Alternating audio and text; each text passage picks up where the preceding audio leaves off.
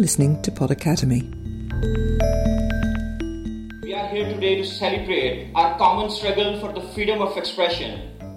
Let me say that to me this is ultimate freedom. To me it means the freedom to live, the freedom to think, to love, to be loved, to be secure, to be happy. To be able to think as I do and to be able to express what I think is inseparably linked with all my other freedoms. Hence my firm belief that freedom of expression forms the fountainhead from which flows all other freedoms. That was Shahzad Ahmed, director of Bytes for All, a group campaigning for internet rights and democracy in Pakistan, and winner of the Advocacy Award at this year's Index on Censorship Freedom of Expression Awards. These awards pay tribute to the courageous and dedicated people around the world who stand up for freedom of speech, often at enormous personal cost. Abdullah Haider Sheh is a very brave journalist in Yemen who, the most impressive thing about him was that he tried to cover both sides. He revealed details of an American drone attack in Yemen. He also spoke to Al-Qaeda and was indeed put in jail by the Yemeni government for being an Al-Qaeda frontman, which he was not. He was a true journalist. After his documentary, No Fire Zone, was released in 2013, McRae has been continuously smeared, threatened and followed by the Sri Lankan Secret Service. Dina Meza has dedicated her career to reporting on human rights stories shunned by the mainstream press, taking on the police, security firms and abusive employers. Azerbaijan has only a few independent newspapers left, challenging the ruthlessly controlled state media. Azadluk is one of them. The paper tirelessly exposes government corruption and cronyism. In return, the paper has had its bank accounts frozen, it is targeted by crippling defamation suits, and its staff face continuous threats and violent assault. At the centre of one of 2013's biggest stories, whistleblower Edward Snowden revealed the true scale of mass surveillance perpetrated on innocent civilians worldwide by the NSA and GCHQ. In taking this action, Snowden lost his home and country to open up a public debate. While Snowden blew the whistle, it was the journalistic skill and dogged determination of Greenwald Poitras and the Guardian US team that turned a mass of documents into headlines around the globe. China employs 2 million people specifically to monitor alternative social media, particularly the wildly popular Sina Weibo. But behind China's Great Firewall is Free Weibo.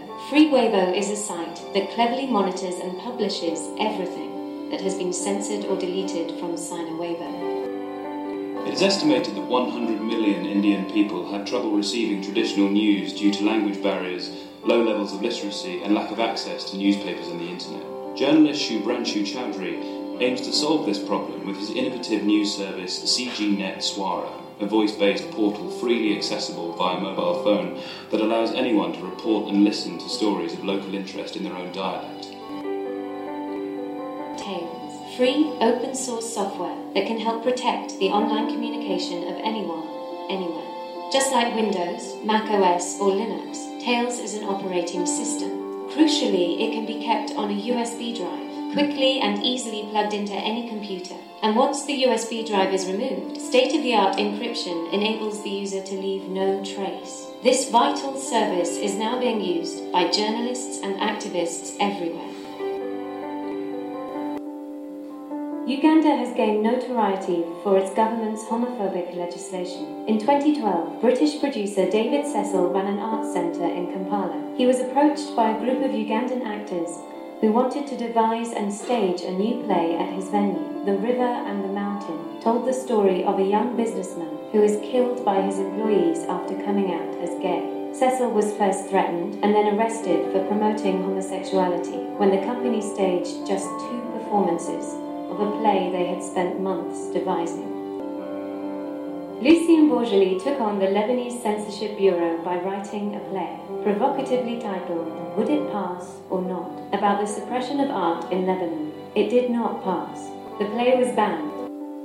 I don't know what it is about the arts that gets up the noses of authorities so badly. I think it's because of you.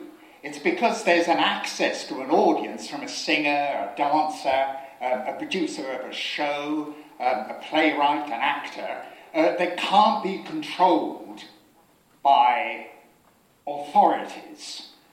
The Index Arts Award is awarded to recognise artists and arts producers whose work asserts artistic freedom and battles repression and injustice. The Gezi Park protests of 2013 were unprecedented.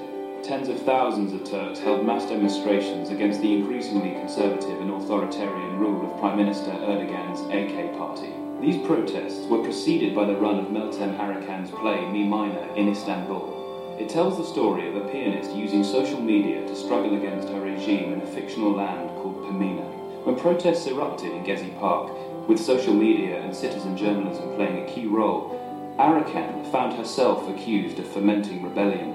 Arakan was subsequently forced to flee Turkey.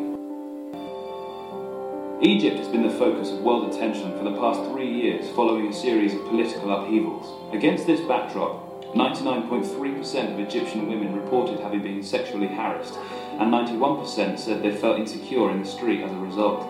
Rapper Maya Mahmood uses hip-hop to address issues such as sexual harassment and to stand up for women's rights in Egypt.